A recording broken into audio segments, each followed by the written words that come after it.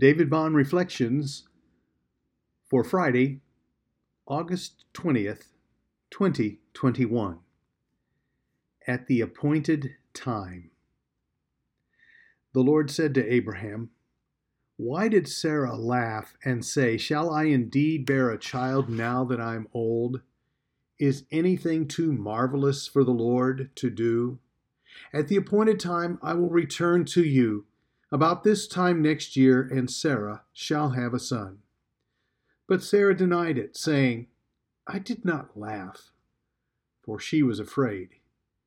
He said, "No, but you did laugh." My son and his soon-to-be wife climbed into the car ready for a road trip from Seward, Nebraska to Arlington, Texas. Two college friends were along for the ride.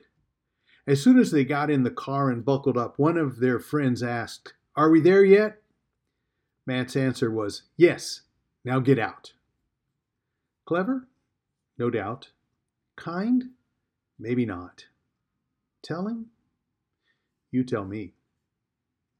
I've been accused of being impatient and impulsive. I want to see things happen. I want to get things done. Grass does not often grow under my feet. That can be a strength and a weakness.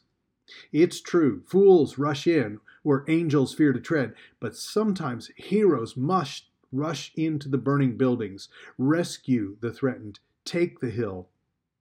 Wisdom lies in knowing when to wait and when to take charge, when to let it be, and when to put the pedal to the metal. It's been said that God is seldom in a hurry and never late. His timing is perfect. God lives outside of time, hence the joke.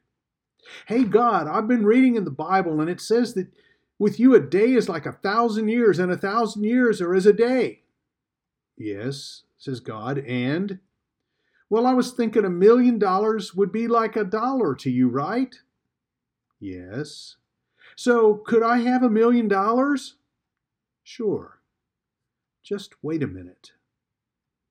Rimshot here. More seriously, the timing of God is a mystery beyond finding out. How is it possible that an angel would be dispatched to the aid of Daniel, but would be detained for 14 days before he was able to get to him? Check out Daniel 10 if you want to know that story.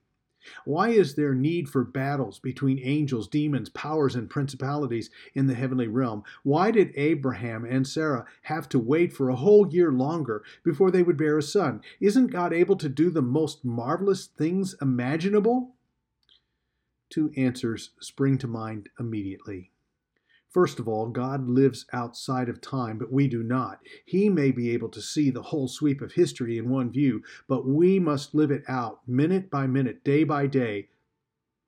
And two, and most importantly, God is patient with us, wanting us to come to repentance.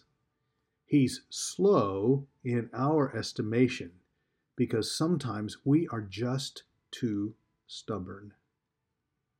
Speculation alert here. Might Abraham and Sarah not have conceived a child because they hadn't tried? Was it too marvelous for them to imagine? Was it beyond imagination and therefore not worth even trying to live into that possibility? Oh, it was a miracle when Isaac was born.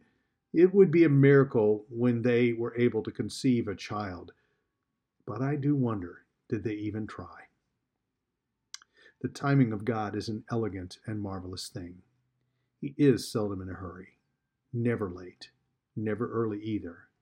And while we wait for his promises to become reality, we must do all we can to live into them and act on those things over which we do have control, all the while imagining how wonderful it will be to experience the fullness of their fulfillment.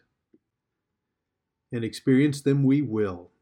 For that is God's promise to us through his Son Jesus Christ, to be fully and completely expressed at the end of all time.